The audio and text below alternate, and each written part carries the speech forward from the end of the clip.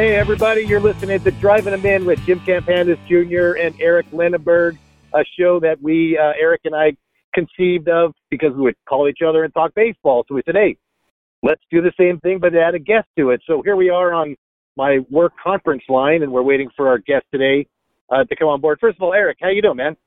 I'm doing great, Campy. Doing great. Glad the summer's almost over here in Phoenix. So is it almost over? It's only September. Yeah, I know. Well, it's down to 101 today, which is a big improvement. Oh, beautiful. So, by the way, it's 90. It was 95 in L.A. So we must be shifting with you guys. We'll take on the summer while you guys go and play golf or something. How's that? Yeah. So anyway, Eric, today we have an author. You know, as you know, I wrote that Born into Baseball book on accident, but this guy writes books on purpose, and he's written several, I believe. And I want you to give us a quick background on our guest today. He's going to be calling in a few minutes. Yeah, we have Ian Kahanowitz joining us today. And he's, as you said, he's written a few books. He has a couple of websites. He's got a blog. We'll ask him about those things too. But in particular, the book he has out right now, Baseball Gods in Scandal, Ty Cobb, Tris Speaker, and the Dutch Leonard Affair.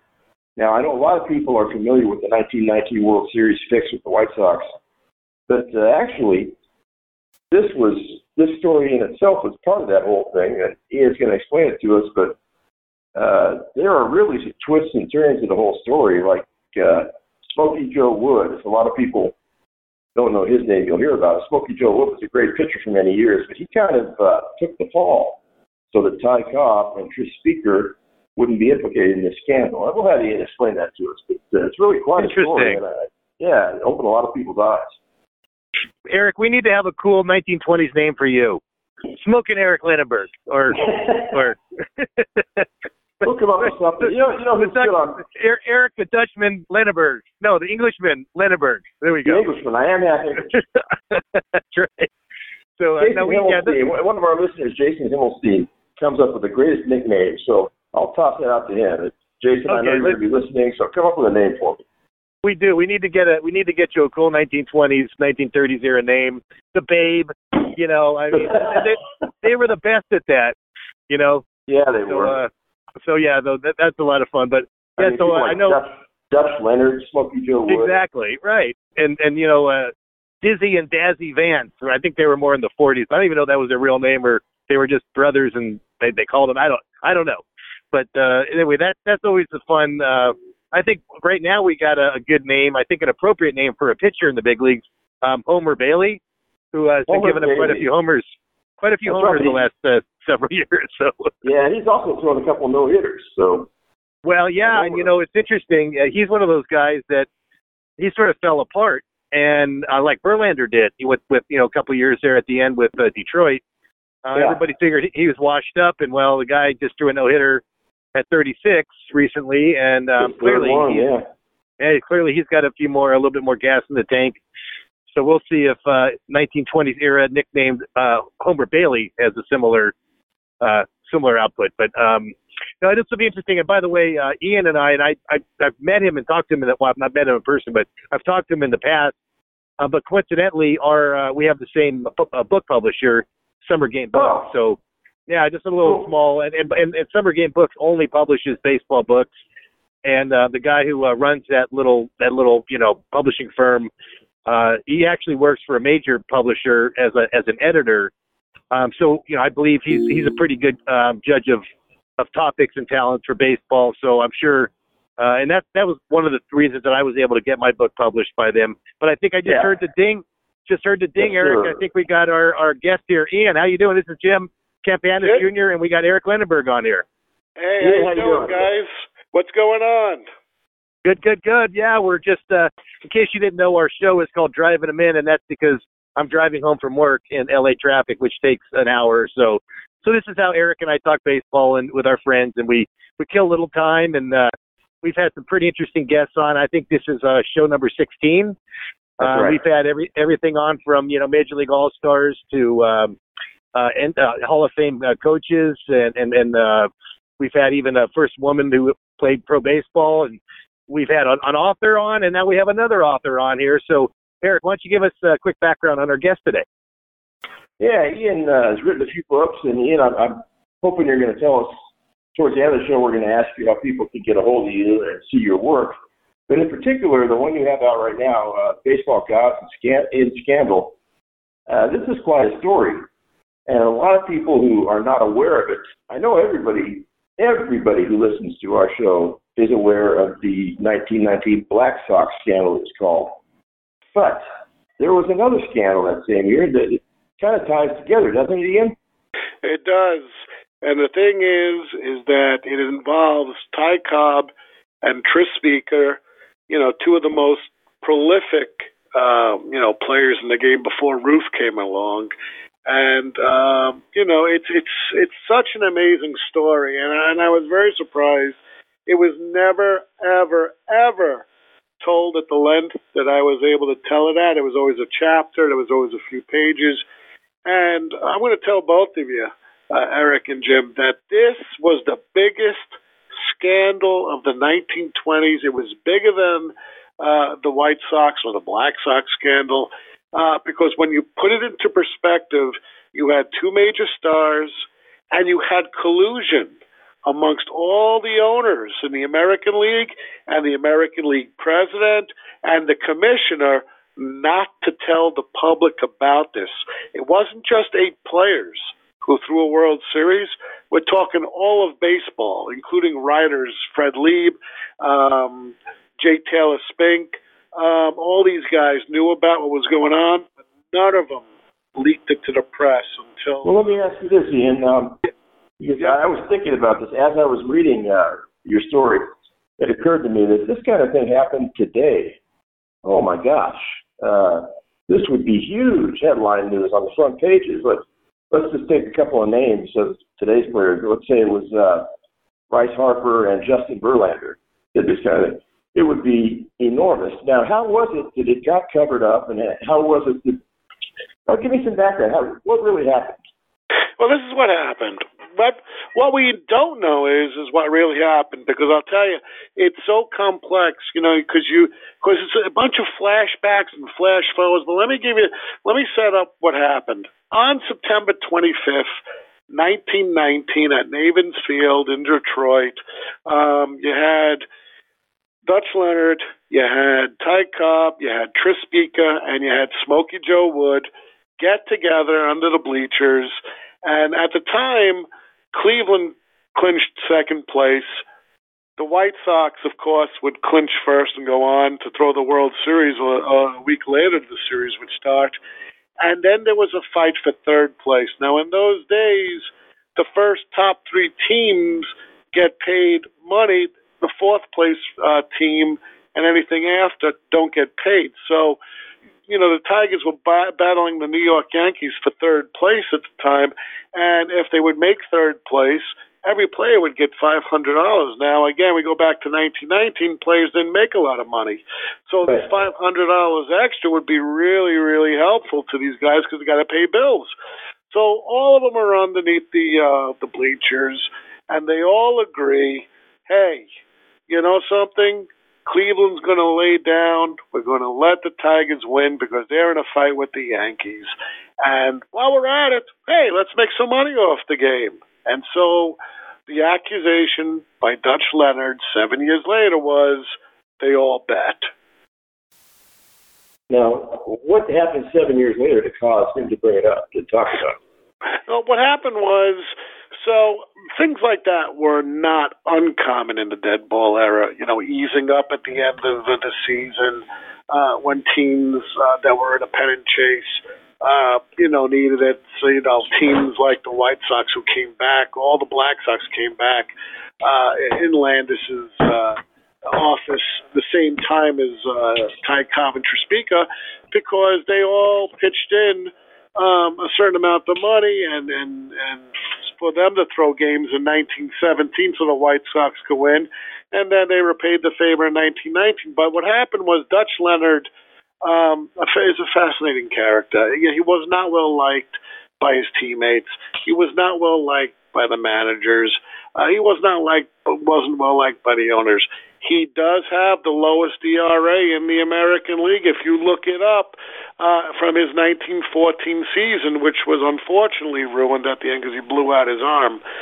So even he said I could have had a better season, but again, you can't argue with a 0.96 ERA, I think it was. Sure. He was a fantastic pitcher, and the problem with Dutch was that he had a farm in Fresno, California, and he made a lot of money off of it. So baseball was more or less a hobby to him. He wasn't working to pay the bills like everyone else was. So what happened was he fought with Navin in 1922, and he said, look, I'm not going to play the next 2 years, you know. If I can't move anywhere else because of the reserve clause, I'm not going to play. And he didn't. But he had a change of heart. They brought him back for the 24 and 25 season. And at the time, Ty Cobb was not only a player, but he was the Tiger manager. And him and Cobb really did not get along in the last few years. Again, Cobb was more of a micromanagement kind of style of a manager. Right. You know, he irked the team. A lot of people complained to Navin, who owned the Tigers, that, you know, maybe we need a change because Cobb is very hot-headed. Cobb is telling us what to do on every play. He had to have control. And Dutch, you know, he didn't like listening to orders. He showed up when he wanted to. He came in out of shape. So what happened was, the story goes, Cobb wanted to run him out of the league. And he couldn't just fire him. He had to show, look, Dutch Leonard's not good anymore. He's old. He's wasted. And in one of those games against Connie Mack's Philadelphia Athletics, he kept Dutch Leonard out. He got shellacked for like 25 hits. That even Connie Mack, you know, probably the greatest manager that ever lived, yelled across the field to the other dugout to say, hey, you know, Ty, take that poor boy out. You're torturing him. And, you know, Cobb laughed it off. So what happened was the season ended. The Tigers were in sixth place. And Cobb gives him his release. He's like, you know, get out of here. And Dutch still wanted to play. And he thought his good friends in Cleveland, Tris Speaker, who was the manager of the Cleveland Indians, who finished in second place behind the Yankees that year, he thought he might take him because, again, after all, he played with Tris Speaker on some of those World Series championships in the teens, and he was good friends with Joe Wood, Smokey Joe Wood, who was converted from a pitcher to an everyday player. Both of them were on Cleveland, but no one picked up Dutch. All right, so Dutch went back to his farm in 25, and he was really stewing because his spring training, he's not headed east, and he's really mad. He wanted to play, and he's really disappointed in Speaker and Wood, and he said, you know what? I got these letters from 7 years ago. I'm going to go blackmail these people. And he came east, and he came to look for Ban Johnson and the American League president, and he went to his office, and Ban Johnson wouldn't see him. He's like, he's probably huffing and puffing. He was not picked up. I don't have time for this. And so he took the train to Detroit to see his old boss, Frank Navin. And Navin, too, he's like, you're just disgruntled, you know. This is a business decision. But he said, look, I got these two letters that are going to show. There's been funny business going on with your star player, your star manager, and a couple of other people. And that piqued Frank Navin's interest. And, you know, Dutch showed him the letters. And, you know, Navin was like, you know something, it doesn't totally implicate him, but there's enough here, he thought, that maybe Ban Johnson should see it. But even with that, Johnson still didn't want to see it. He spoke to the Washington Senators, who were in Chicago that night. I think by phone. Actually, he went to the hotel. He went back to Chicago, went to the hotel, and showed a couple of the Washington coaches the letters. And they called up Ban Johnson and said, look, you know, Dutch Leonard stuff, he's not just blowing hot air. He really means it. He really has evidence. So before Ban Johnson even saw Dutch Leonard, he went to Cleveland to ask Speaker about it. And Speaker's like, no, this never happened. So he went back. He met with Dutch Leonard. Leonard produced the letters. Johnson said, this cannot be seen the light of day. Now, a little story about Ban Johnson. You know, most of people, Ban Johnson is dead to history. He probably is the most important figure in the early 20th century before Landis became commissioner. He was the strongest guy in baseball. He was pretty much the czar of baseball from... Well, you know, it's funny. Let me interrupt you. It's funny you say that because most depictions of Ban Johnson today show him as kind of a buffoonish type of character, and that really was not the case, was it? It wasn't the case. Ban Johnson, the reason why they showed Ban Johnson in a buffoonery light was because of his antics in the 1920s. By that time, alcohol, diabetes, and other ailments had befallen him. He was the czar. He had the last word of anybody in the league. He was on this committee called the National Commission. That was the ruling body before Landis was crowned baseball's first commissioner in 1920. And Ban Johnson was the head of it, even though he was the AL president, and he shared the duties with the NL president. And there was a chairman, and that chairman was Augustus Hermann, who was also the president of the Cincinnati Reds, who won the 1919 World Series when the White Sox threw it. But the thing with Ban was, they always believed Hermann was in Ban Johnson's pocket. So when you needed a final decisive vote, Johnson would usually get his way because 2 out of 3 would vote, and it would be a majority vote for Johnson. Now, Johnson was very powerful. He bought into the Western League as president in 1893 by the urging of his good friend Charles Comiskey again, owner of the White Sox in 1919. And he urged Ban Johnson, who was a newspaper reporter in Cincinnati, you might want to take a look. The Western League had lost profits, but they're coming back on. And he did. He became president. He cleaned up the Western League because, again, in the time of the 1890s, to the turn of the century, you had gamblers, drunkards, rowdiness at baseball games. And Ban Johnson vowed that this minor league team that he took on, we're not going to have any of that. And it worked. And it worked. They expanded.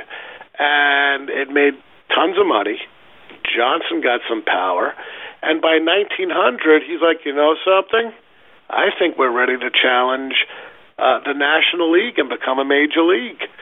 And what he did was he renamed the Western League the American League, which is the same American League you have today. And he said, you know something? If they don't recognize me, the National League, as a major player, as a major league, I'm going to move my teams into the same cities as the National League, and I'm going to raid the players from the National League. I'm going to get rid of the reserve clause, which means there won't be a cap on salary.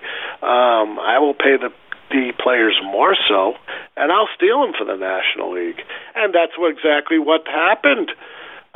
You always look at old baseball and you see there was 2 Boston teams, the Boston Braves and the Boston Red Sox, or the Highlanders in New York and the Giants in New York, or the Philadelphia Athletics and the Philadelphia Phillies, or the St. Louis Cardinals and the St. Louis Browns, or the Chicago White Sox and the Chicago Cubs. The reason is that Ban Johnson moved all these teams like from Toledo and Minnesota and stuff and went to challenge the National League so that they can raid and literally have a baseball war. And he won. The National League lost so many profits. I got all the statistics in my book. I don't know them off the top of the head, but they beat him out in attendance. Games were cleaner. There was no rowdiness of games. There was no throwing of games as there was in the National League. And Ban Johnson won a very big victory. And he now became the czar because the 2 leagues pretty much merged into what's Major League Baseball today. And he became the czar. That's it. I beat the National League. There's peace in the way, and now we're going to build baseball from after this war. We're going to build it up, and they did. He became the most powerful man, and he wasn't the buffoon he was in the end. He really, really, was the true czar. He owned 51% of the stocks of every major American League team, because in those days, it really did mean something to be the American League and National League, because if you remember when you were younger, you used to see the umpires. They would say AL, NL. They were really divided. That's right. I do remember that, yeah. Yeah, it was really divided. And so, that's why we have the same problem today with the National League and the American League. Well, in 1973, the American League got the DH and the National League said no, because back then you were able to do it. There was presidents of the league. Today I don't even think there's presidents of the American and National League. It's just a commissioner who runs all the stuff after 2000, after the umpires merged and, Bud Selig just wanted total power without having to confer with an American League or National League president. But that wasn't the case in 1903. And Ban Johnson expanded baseball. He got rid of crooks. And even star players like Ty Cobb, he went on strike. He said, I'm not going to play. And the Detroit Tigers said, you know something? We agreed that Ty Cobb went into the stand to fight that heckler. And you know something? We're going to boycott. We're going to go on the first strike. Ban Johnson, he said, you know what? You guys aren't going on strike. You're not going to defy me. I'm going to fine you guys all $100 each, which was a lot for them, if you don't get your, butts back on the field and stop playing. And they did. Right.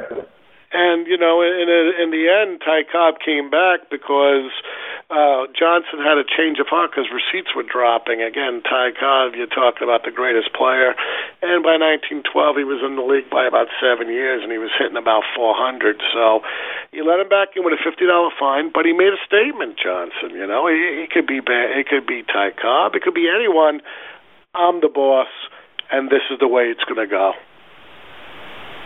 Wow. Well, that's pretty much total dominance right there.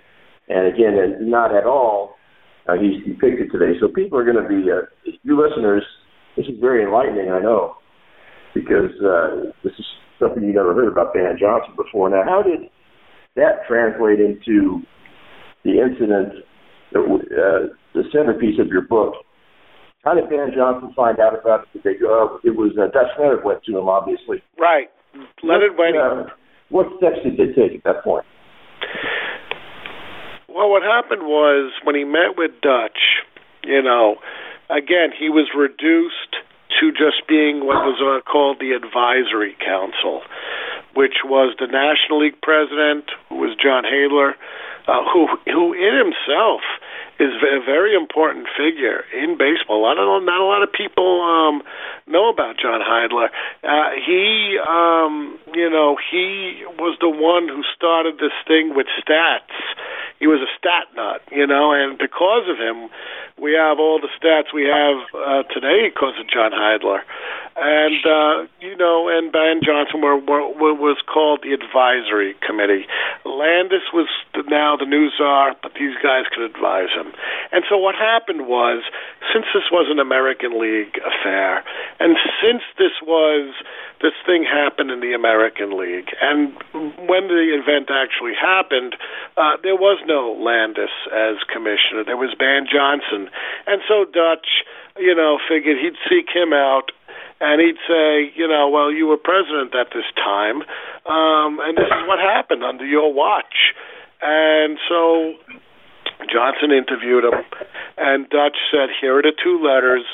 And to Ban Johnson, the letters seemed enough evidence. It didn't seem compelling, but it was enough for him to say, you know what? Landis can never see these letters. I'll be admonished again. It was bad enough that he threw me out of the throne of being the king of baseball. This will only bring scandal. How much do you want, Dutch? Just make it go away. And Dutch said, you know something? I want $20,000.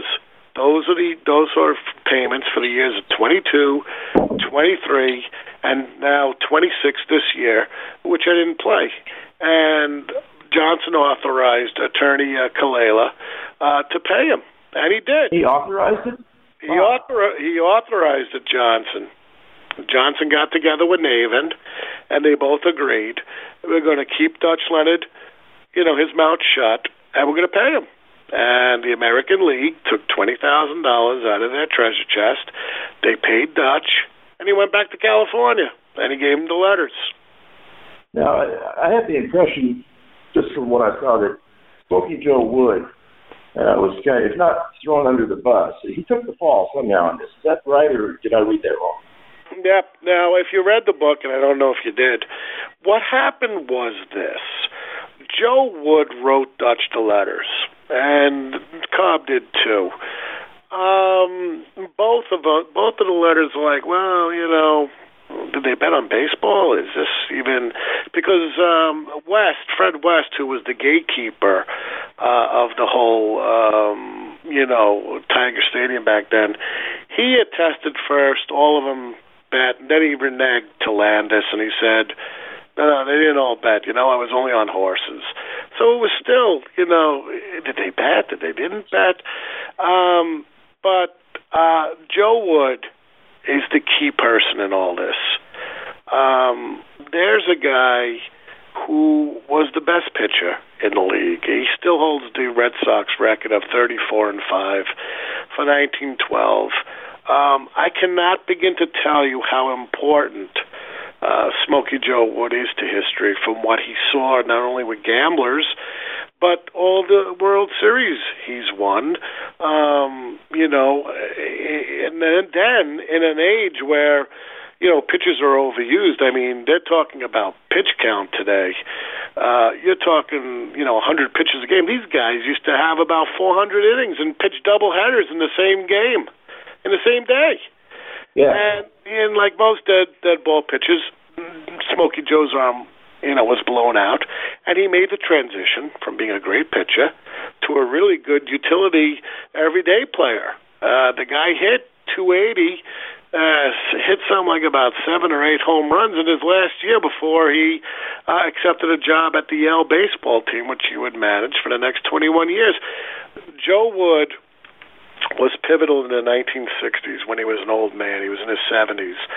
And I don't know if you've read, but one of the best books on baseball was Lawrence Ritter's The Glory of Their Times. Yes.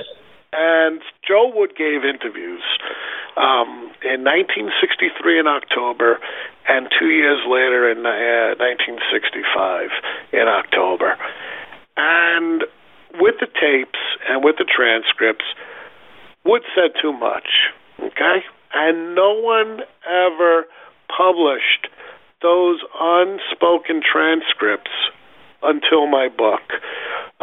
Professor Gerald Wood, who wrote the quintessential biography of Joe Wood, had to go to the Notre Dame files in Indiana at South Bend to look at them, and he took notes on them.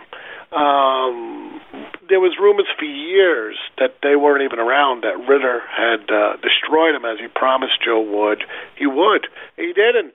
Before he was able, he was teetering on. He's like, should I destroy it? Shouldn't I destroy it? What happened was he died, and his estate took those unpublished letters, and they gave it to the Notre Dame Hesburgh libraries, where it was sitting there all the years. Gerald Wood analyzed it, put it in his book for about a paragraph. I called Notre Dame, and I said, I need those letters, and I need the transcript along with the tapes, and they gave it to me, all digitalized. Didn't have to move from my couch. How nice for you. Wow.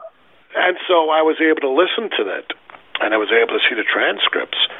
And I said, this is going to be primary source material where no one can, you know how you get these hecklers, you write a book, oh, that's not true, and then they challenge you. Yes. No one can challenge me because this was from the horse's mouth.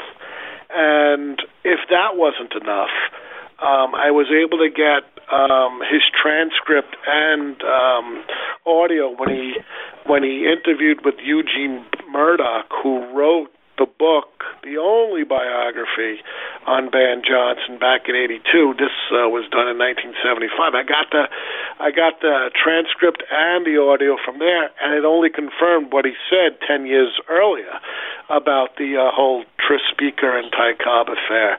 And to even make things more interesting, I was able to get a law student who went to the Chicago History Museum, where all of Landis's files are kept, and box number 44 and 45 were never opened since he died, Landis, and that all contained the material which is in my book on the scandal, which no one has ever seen since Landis died. So I hit the jackpot in my research. You sure did. Let me ask you this now. I want to get to Landis in just a minute. Now, let me go back to what you said when Smokey Joe Wood was giving interviews in the 70s. He said too much, or he said the wrong things. Why don't you elaborate on that there? Okay. In my book, I give the complete transcripts from those hearings that Landis had, and had Wood, Speaker, and Cobb. All of them were made to testify what actually happened. Dutch Leonard was supposed to come. He was summoned by Landis's office. Landis had actually gone to California to meet Dutch on his farm on October 29th. That's about a month and a half after he received all of Van Johnson's files from the American League, when Van Johnson was made to turn it over to Landis by the American League owners. So he went out there and he was conducting his own investigation. But Dutch never showed up to face his accusers, okay? And that was a big problem for Landis, because he didn't know whether to believe Dutch Leonard, even though the letters were produced. To Landis, the letters were not significant. It was not enough compelling evidence for him to convict the three alone on it. Now, again, he couldn't reach Smokey Joe Wood because Wood was out of Major League Baseball. So here you have Ty Cobb and Tris Speaker, two of the greatest players ever, and this is hinging upon tarnishing their careers forever, and literally putting baseball in a worse position it was back into the Black Sox scandal, because these guys are stars. Those guys weren't. This would probably destroy baseball forever if these guys are convicted. Now, at the hearings back in 1926 on December 20th, Smokey Joe Wood testified. Cobb and Speaker didn't bet. Okay? I bet. Okay? It's my fault. And they didn't bet. And they both agreed, Cobb and Speaker, that Wood was telling the truth. Okay? And literally he took the fall for Cobb and Speaker. Why would he do that? Why would he do that? Yes. Okay. When he spoke with Lawrence Ritter for the glory of their times, he said in the unpublished transcripts, back then, Speaker, and his nickname was Spoke, or the Gray Eagle, because every time Speaker got a hit, they would say Speaker spoke. So he says to Ritter this, Spoke and I would go to hell and back for one another. At the time of the hearings, I was at Yale, okay? Landis could not touch me at Yale. He could not sanction me. His office was not authorized to do any sanctioning of me, and I needed to save my buddy Tris Speaker and the greatest player ever, Ty Cobb. And so I told him, it was me. I did it. These two didn't. And that's why he did it. That's quite an act of self-sacrifice for those guys, Now, the thing that most people don't know was this. Wood, 40 years later, now has a different story. Landis is dead. Ben Johnson died in 1931.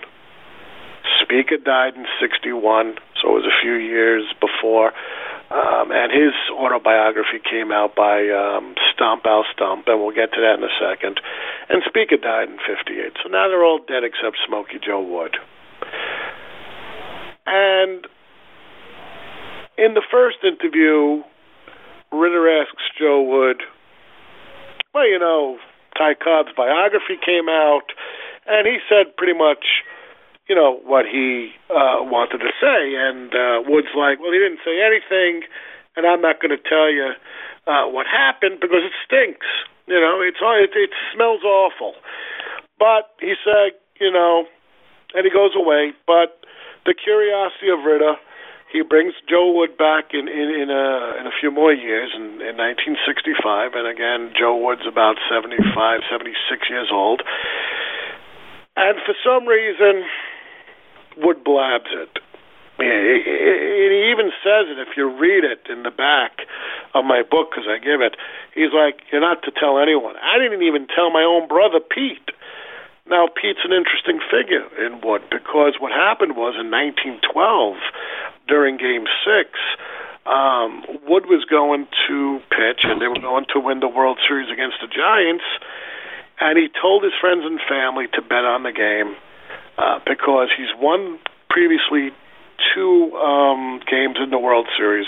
His record was 34-5. They're ready to nail the Giants into the coffin and win the 12th World Series. And all of a sudden, he's told he can't pitch that day. The owner of the Red Sox, he wanted to make more money. The way to make money in those days is to keep the games going. And so he's like, we can't win it now. You know, we're not going to make enough. So he put Buck O'Brien, who was a decent pitcher himself, but he wasn't as good as Wood. And, of course, the Red Sox lost that game. And then Wood would lose the next game. It would be shelled. And, you know, the series would go to 8 games because one game was called for darkness, so it was a tie. And so it would go to an 8th game, and the Red Sox would just barely win the 1912 World Series. But Joe Wood had a penchant for gambling.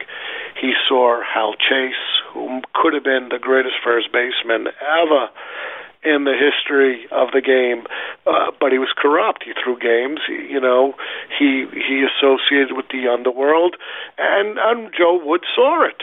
He saw all of that, including, and this is one of the reasons why Landis had a big decision to make. A lot of stuff came out when he interviewed Wood.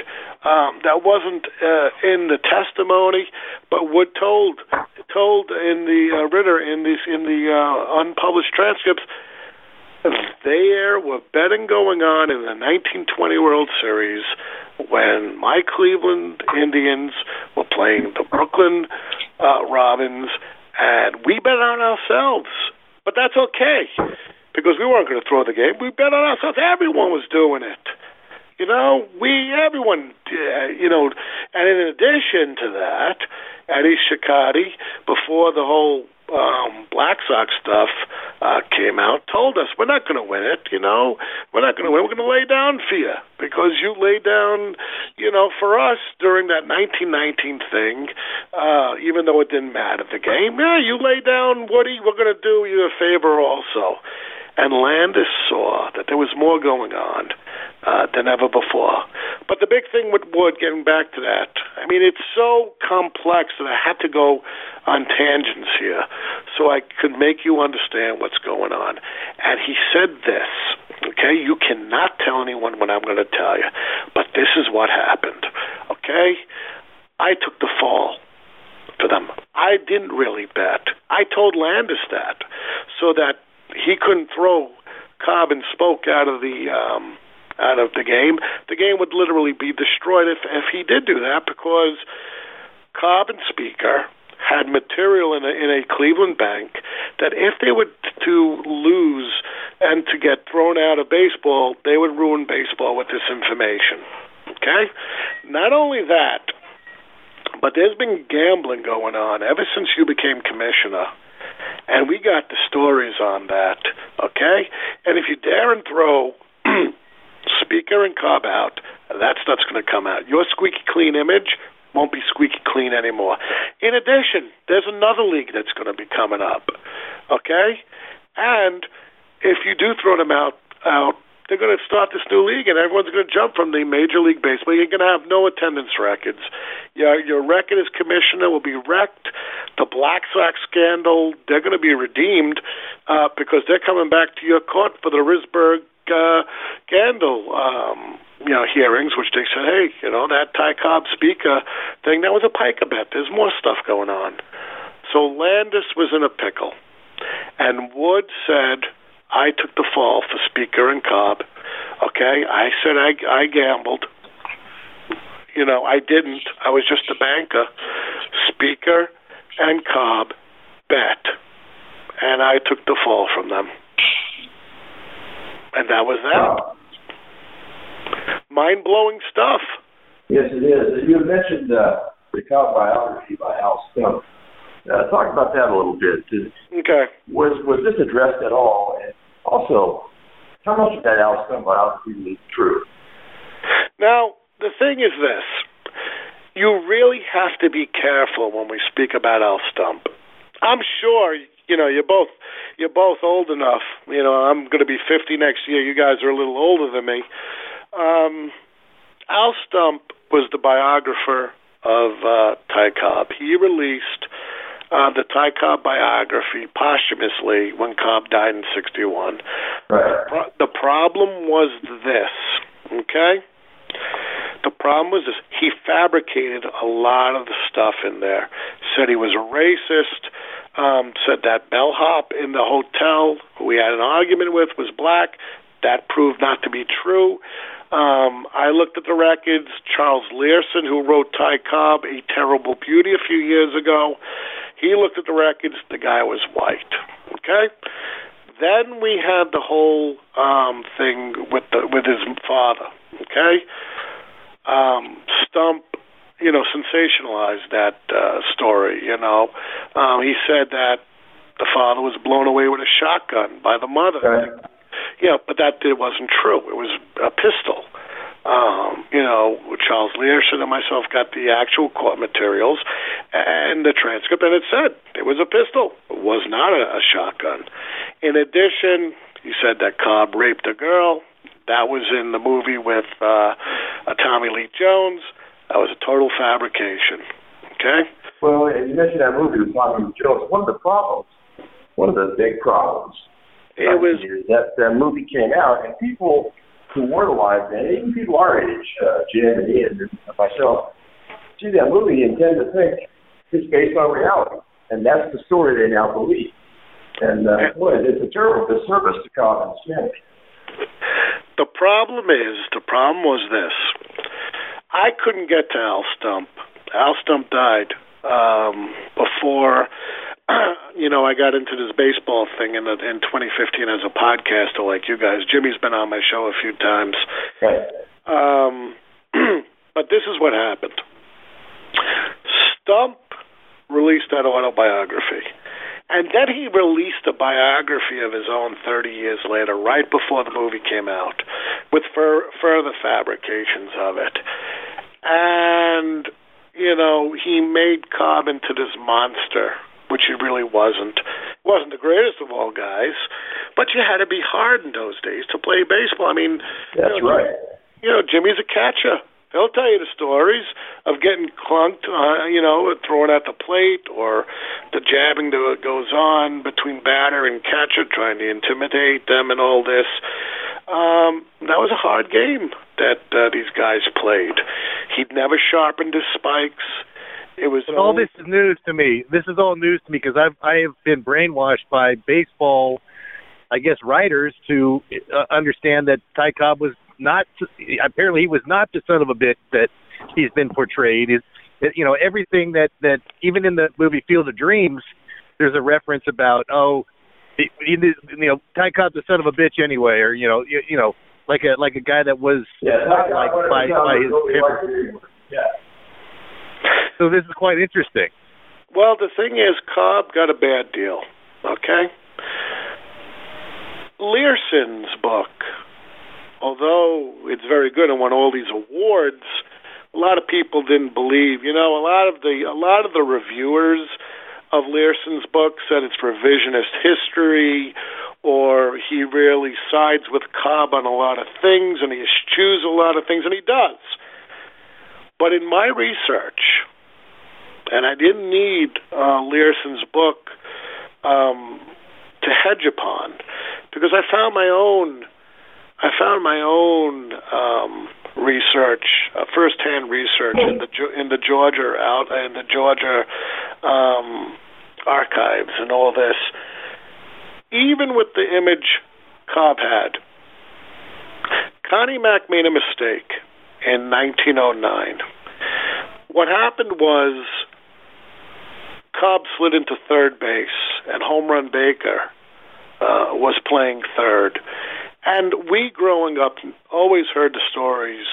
Ty Cobb sharpened his spikes. He purposely spiked all these people, and he accidentally, slid into Home Run Baker and spiked him. And Connie Mack was so furious with him that he thought that he went on a tirade to the media saying Ty Cobb should be banned.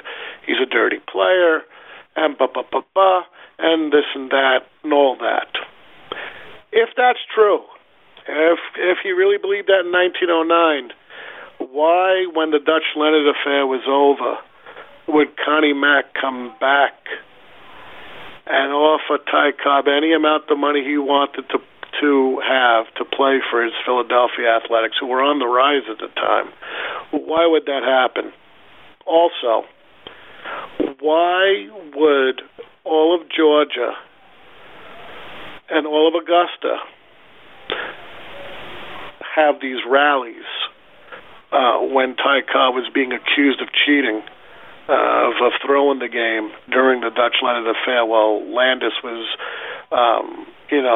deciding what to do, and in the interim, why would people be holding a makeshift Landis doll with a noose around his head, and all these people, including politicians and people in the South, like judges, all say, "We love you, Ty. We know you didn't cheat. You are the poster child for everything that is good in baseball." You have to question that. And Speaker, Oh, yeah. and Speaker. Well, look, Speaker was a gambler. Okay, Speaker is he's one of the forgotten children of the dead ball era. How could you forget a guy who hit 345? And in a world before video cameras and newsreels and all this, the guy played center field. He played behind second base because, again, this is the dead ball. They don't usually hit home runs. So when a ball was hit out there, he would be there before the ball would get there. He would run. He had the most putouts. He had the most triples, the most doubles. The guy was a superstar. And he was forgotten because he was overshadowed by three people: Ty Cobb, Babe Ruth, and Joe Jackson. Jackson was a star before he got thrown out of baseball. And Speaker, unfortunately, should have won more MVP awards and batting averages. But when you hit 367 and Cobb's hitting 420, hey,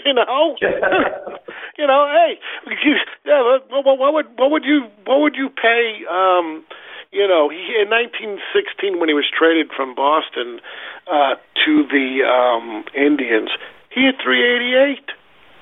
Come on. But wow. He's lost to history because times have changed, because he was overshadowed by, Cobb and Joe Jackson and, of course, Babe Ruth. And he was also part of the Ku Klux Klan. And that was Speaker was? Yeah. And he grew up in Texas. And the Grand Wizard, when the Klan revival happened in 1915 after the birth of a nation, if you were to get anywhere in the South, you had to be a member of the Klan. And I think Justice Hugo Black, who was President Roosevelt's first pick for the Supreme Court, he was part of the Klan. He was from Alabama. He became a judge. He was able to go to law school, even though he had no college education. But because he was a member of the Klan in the South, they helped you get by in things. And Speaker, his family, they were part of the Ku Klux Klan. I don't think they've ever gone to rallies and was, a true kind of Klansman where they were rabid with burning crosses and stuff. But he had enough prejudice in him to not talk to the Catholic players on the Red Sox and Indians when he played and coached there. There was deep divisions. It was a different world back then. Definitely. Marvin Miller, the union leader, said many years later we should get Speaker out of the Hall of Fame because he was a member of the Ku Klux Klan. I don't advocate for the Klan. I don't, have anything good to say about the Klan. But if you were in the 1920s, baseball was segregated. People forget. Before the collusion cases of the 1980s, the owners for decades colluded against African Americans or any minorities playing in Major League Baseball. And Speaker and Cobb played during that period of purely white players. So at the time... Right. I'm certainly not supporting or advocating them being in the Klan, but they certainly were not the only players in the Klan. As a matter of survival, it's like you said. It's like, to use a different example, Oscar Schindler was a member of the Nazi Party. But, you look what he did. So you can paint everybody with that broad brush, but you have to look at the context of the times, you said. Yeah. I mean, the Klan was that powerful. And, Speaker, that was part of his upbringing. He was a Southerner. He was a rugged guy. He liked to hunt for his own food. He liked to camp on the outside. And he had Southern roots. And, he played ball for a living, and that was great. But he had ties to, to the South. And when he was born, I think in 1888, Speaker was born. It was only 20 years after the Civil War ended. Ty Cobb was born in 1886. But the notions that Cobb was a racist was totally untrue. Whereas Speaker was racist, Cobb was no racist. His father was a very educated man, a professor, okay? And he came from abolitionist heritage, Cobb, where even though his ancestors were in the South, they did not believe in slavery. And the archives prove it, where his grandfather did not want to enslave people, helped slaves to the north, to get to the Underground Railroad. And Cobb never saw black or white. In fact, he visited Negro League stadiums in the 1950s, and there's a very famous picture of him sitting there and showing the Milwaukee Braves his hitting style, and who's sitting there right in the front? Henry Aaron. I'll be darned. Wow. So there's all this fabrication of Cobb was just that. And my book is a little different than Learson, where Learson advocates for Cobb and, takes sides with Cobb. I just give the facts. And the facts were this. He was deeply hurt. I humanized Cobb in this, okay? I found enough things, enough research, and enough books and primary sources that Cobb was deeply hurt. He was deeply worried. about this. It shows the human side of him and the way that people felt about him. Even Landis loved Cobb. Okay, he said, "How can I get rid of Cobb? How can I get rid of Cobb?" Cobb was a philanthropist. He was one of the few ball players who made millions off of investments in Coca-Cola. He didn't go gambling. Although he did mention on the testimony he did bet in the 1919 World Series when the White Sox played Cincinnati. He lost his bet because it even says it in his letter to Leonard. And I try to tell Cobb's granddaughter this, Cindy Cobb, and she won't even have any of it. She's like, "My grandfather never bet." Well, on the testimony, he said he did. And trying to convince Cobb's granddaughter, and she's, him, and I tried to even convince Learson, and he went out. I said, "Charles, I got the transcripts, for God's sake. It wasn't in your book. He made bets. Before Landis came, he bet, and nobody wants to believe, but it's right there. Cobb's came out and said it. Who did he bet on? Did it say who he bet on? What was that? Did it say which team he bet on during that series? He bet two games. Games 1 and 2, he bet on the White Sox. Oh, there you go. Yeah, and he even admits it to Landis on testimony. But after Landis came to baseball, I also found proof that he would literally scourge the saloons and the pool halls, and if he saw his players there, even associate, he said, "Get away." Landis is gonna crack down on you.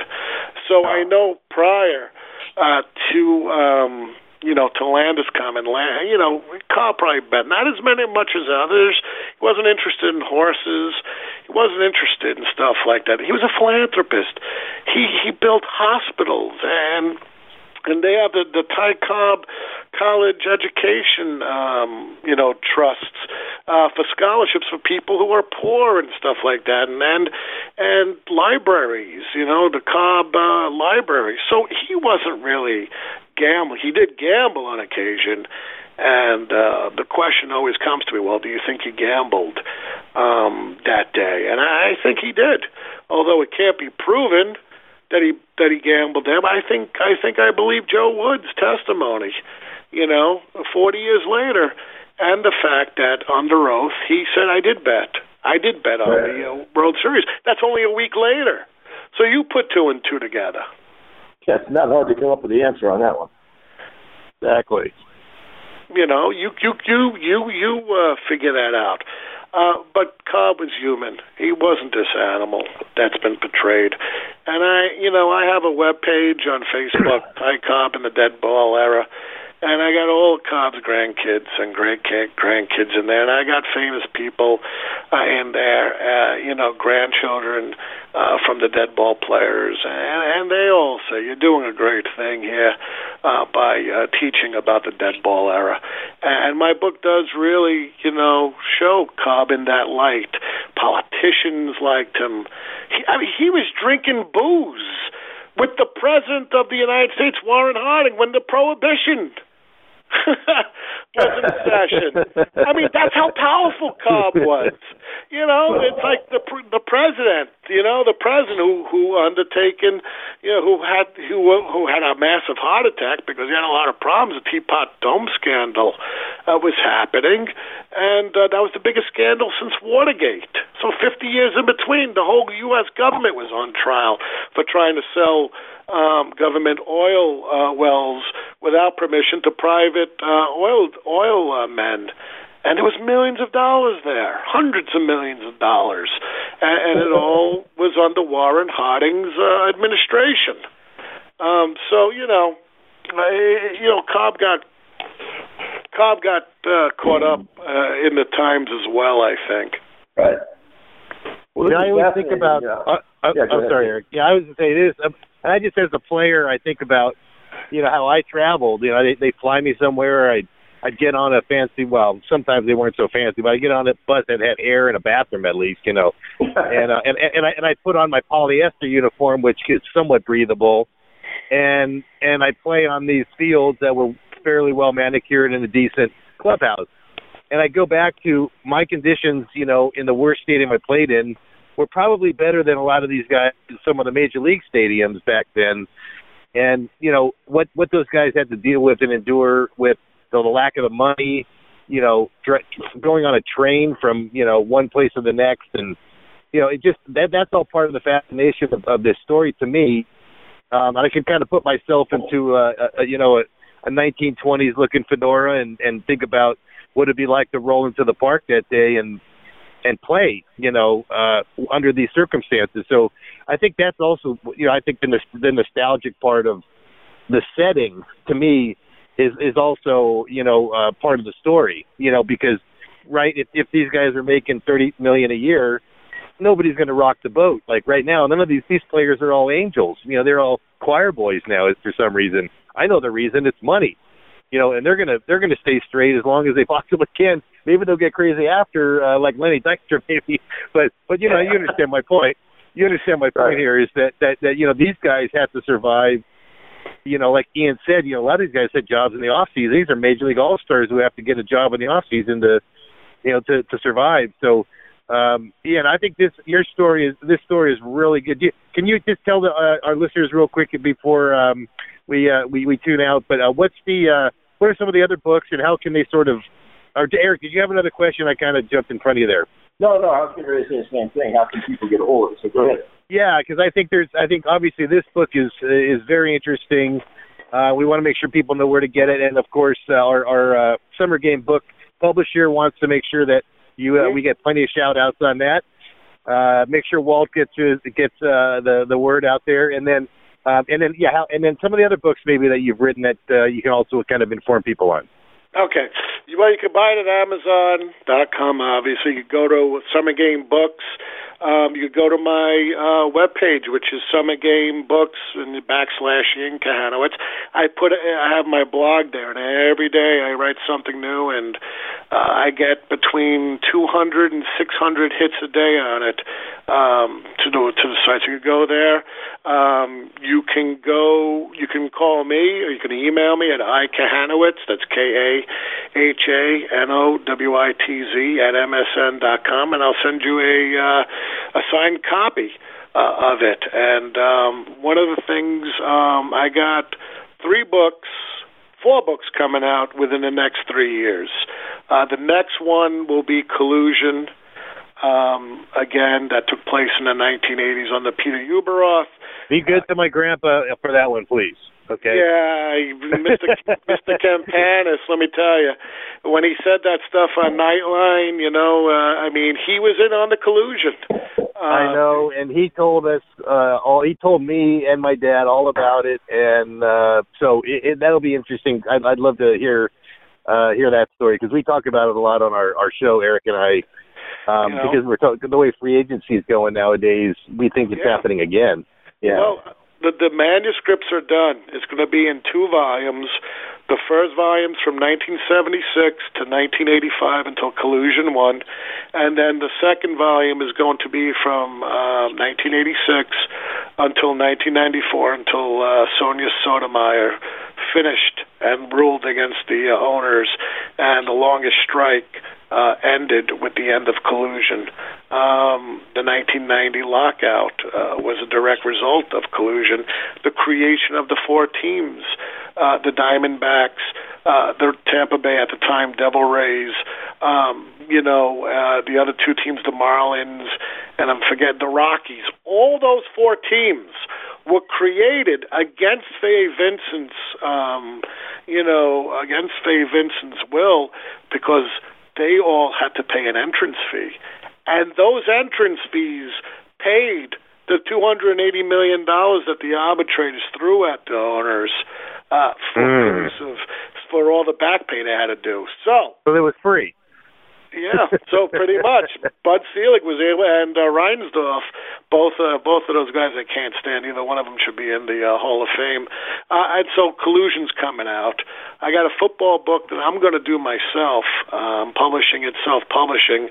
That's going to come out next August to commemorate the 50th anniversary of the merging of the AFL and NFL. And after Collusion 2 comes out, I'm currently in the middle of writing about the Dolan O'Connell scandal in 1924 when they tried to bribe the Philadelphia Phillies so that they could win the pennant over the Dodgers, which they ended up doing, and they played the Senators in the 1924 World Series. So that's going to be a good book too, and that should be out probably by 2022 if Walt gets if Walt gets moving on it.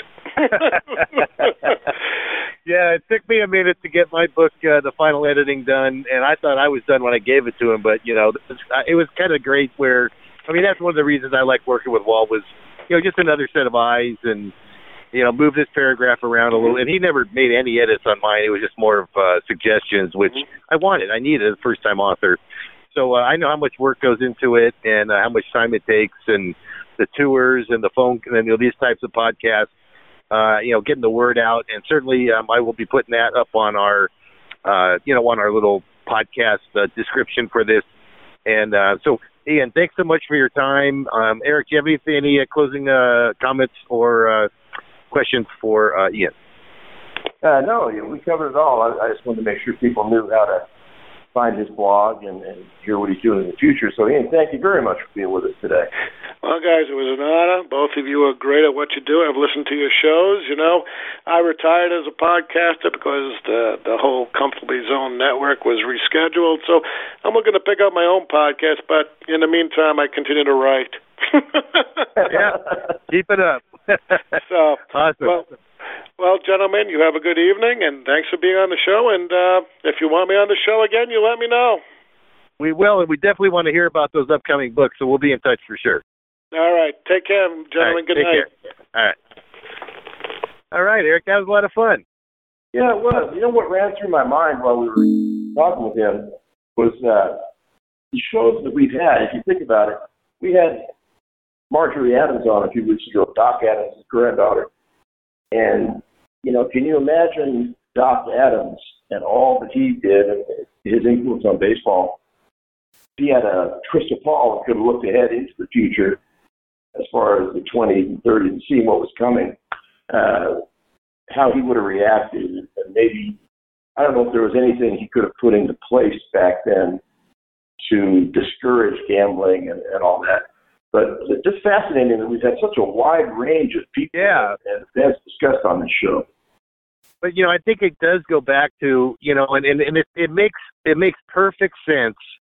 Where let's put you and I played ball, Eric, and let's put ourselves back into our 20-year-old bodies, and right. All of a sudden we look into the stands. I mean, I did this and even in college, and I'm like, these people are here to see me, and although I am getting a scholarship, and that is definitely where at the time I wouldn't even consider, college players should have getting paid, but now, the money that these football teams drive, I got to believe it's time because that's why the quarterback, what's his name, like stole shrimp or what was it, crab legs from a grocery store, Jameson, whatever, Winston. Oh yeah.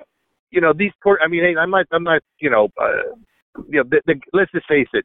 If that guy was getting paid to play football, or had endorsements, he would be buying those crab legs. You know what I mean? Right. And I'm not condoning that at all. But there's also the athlete's mentality. Like we know how to get stuff done, sort of thing, and we play to win. And sometimes guys go over the line. I'm not saying that that's good. But if you have $1 in my pocket, I'm probably going to do the right thing, because there's a lot of discipline that gets that guys, to get to this level, to get to the highest levels of athleticism, you have to have had discipline along with talent. Right. So I'm kind of on you mentioned back when I played in college, I can distinctly remember, walking down the street and maybe finding $1 on the ground and being overjoyed.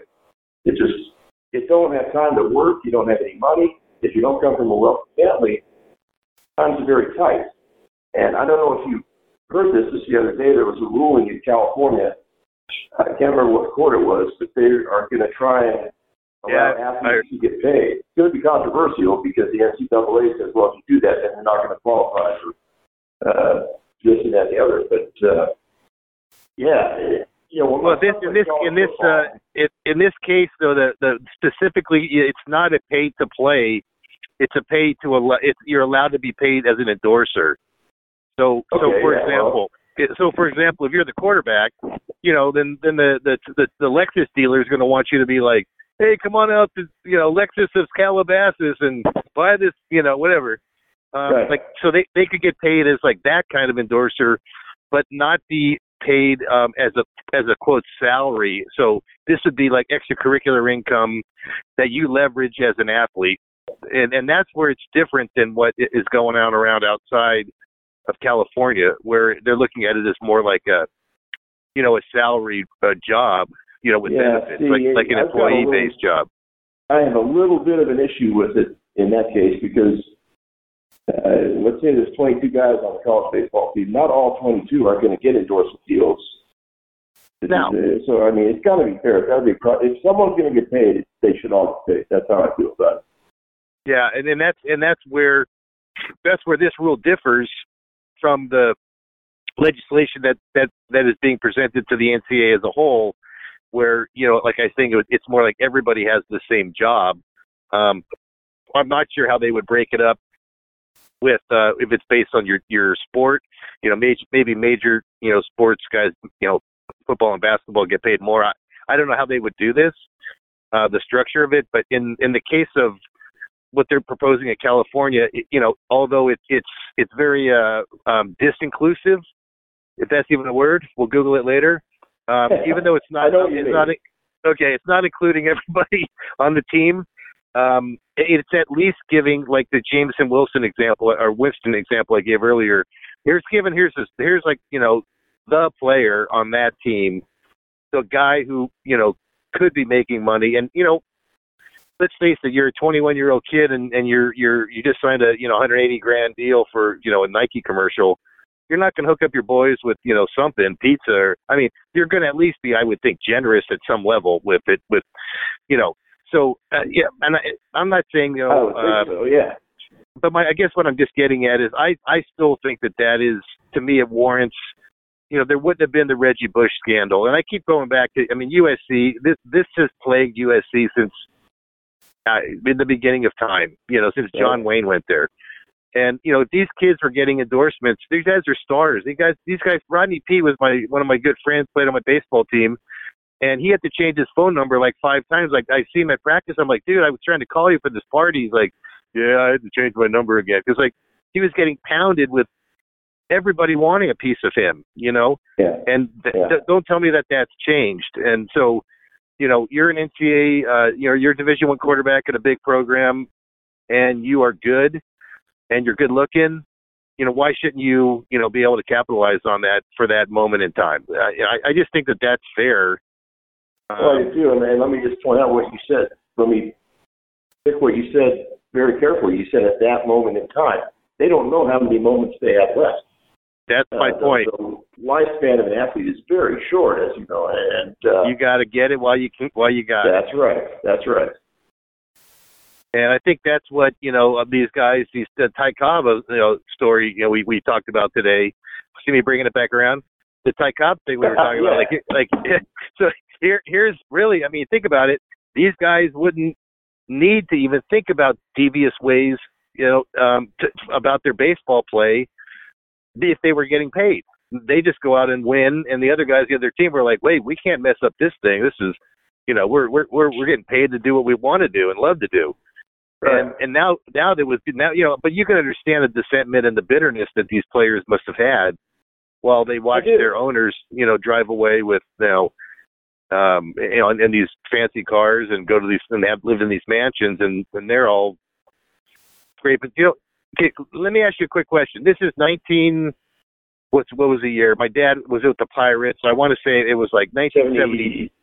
71 or 71, 72. It was one of those years. He was traded to them, and then they said, "Hey, we don't want you to go to Winter Ball, and we'll pay you a bonus to not go to Winter Ball." And my dad would make in Winter Ball what he would make in a major league season. That's how much money they paid him in Winter Ball. So, what do you think that amount was? And this is 1971. It was the major league minimum salary. Major league minimum salary for an entire season. It's 28,000. No, 22,000. 10-5. Oh my gosh. So my dad would make a minor league salary most of the year, and then he'd be called up to the big leagues a little, and then he'd go play winter ball where he got paid $2,500 a month. Played 4 months down there, so that was in cash, tax free. Don't tell the IRS. Maybe there's still a statute of limitations on that. Anyway, but pay his room and board and everything. Yeah, he stayed in the nicest hotel in town, and I think they hooked him up for with food as well. And my mom and family, we'd go down there and see him for weeks at a time, and then come back home and go back to school. But that's how players even in the 70s had to survive, because they weren't getting paid. I mean, I remember Steve Garvey had this gargantuan contract that my grandpa wouldn't sign, and so he ended up being a free agent, and everybody hated my grandpa for trading him. Like, he never traded him. He just didn't sign him. He was a free agent. He would have signed him if he went. And it was like a $1.2 million deal. 1.2, right? I mean, think about that nowadays. Like everybody's making 1.2. It's like, that was only like 10 years after your dad had to play winter ball. Right. And I remember Pedro Guerrero. Last time I saw him, he always says every time I see him, I love your grandpa. He gave me my contract, and I looked it up, and it was like a long-term deal for like $4 million or something. And which is a lot of money back then, right? But I mean, now it's like, well, that's what guys are making in 1 year, not 4 years, So I mean, just the difference now, and we see this, I think, in how clean these players are, and I'm sure we see them as choir boys, like I said earlier, but I'm sure there's some devious people with people that, just like the guys that Ian talked about today on the show, baseball players. But they're all seeming to keep their nose pretty clean because of all the money that's at stake, and so. Well, I see that younger players especially are not only avoiding gambling and avoiding situations like that, but they're taking better care of themselves and training better than ever in history. I don't know, briefly, I don't know if you saw I think it was Sports Illustrated did a show about Hunter Pence. But did you see that about him playing winter ball this year? He went down to, I think it was Venezuela, to change his swing and work himself back into shape so that he could get a job. And Texas ended up signing him. It was really a very impressive documentary. It's 20 or 30 minutes long. It's on YouTube. On what? I want to check that out tonight. What was it? Hunter Pence. Just type in Hunter Pence winter ball. What channel? It's on YouTube. I think it was either Sports Illustrated. On YouTube. Or Time. Yeah. Okay. It's on YouTube. Okay. It's very impressive. You'll see. They spend the whole time down there with him, and he's very honest. I don't know if you ever met Hunter, but he's an honest guy. No holds barred, and it was very emotional sometimes to watch this thing. But boy, I'll check it out for sure. Impressed. Yeah, I'll check it out for sure. Absolutely. So, that's great, Eric, and I think that's one of the fun things about you and I when we get together. We always sort of, have you heard this or have you seen that? And I'm gonna check that out. So thanks again for, as always, joining me on this little fun escapade. And I did make it home today. Actually, I made it home pretty quick. I don't know why, but for whatever reason, LA traffic was a little light today, so I've been sitting in front of my house for the last 10 minutes or so, and so it's been kind of nice just chilling here, enjoying this conversation with Ian. And please give a quick description, and we'll close out the show here after. Oh, by the way, give everybody your 411. Yes, if you hold of me, I'm on Facebook, Eric Venneberg, and on Twitter, at Eric Venneberg, or Dr. DR, capital DR of baseball. Please feel free to send messages. I had a suggestion from a listener who wanted to see if we could get Jim Morris on the show, and I wanted to bring this up, Campy, because I reached out to Jim.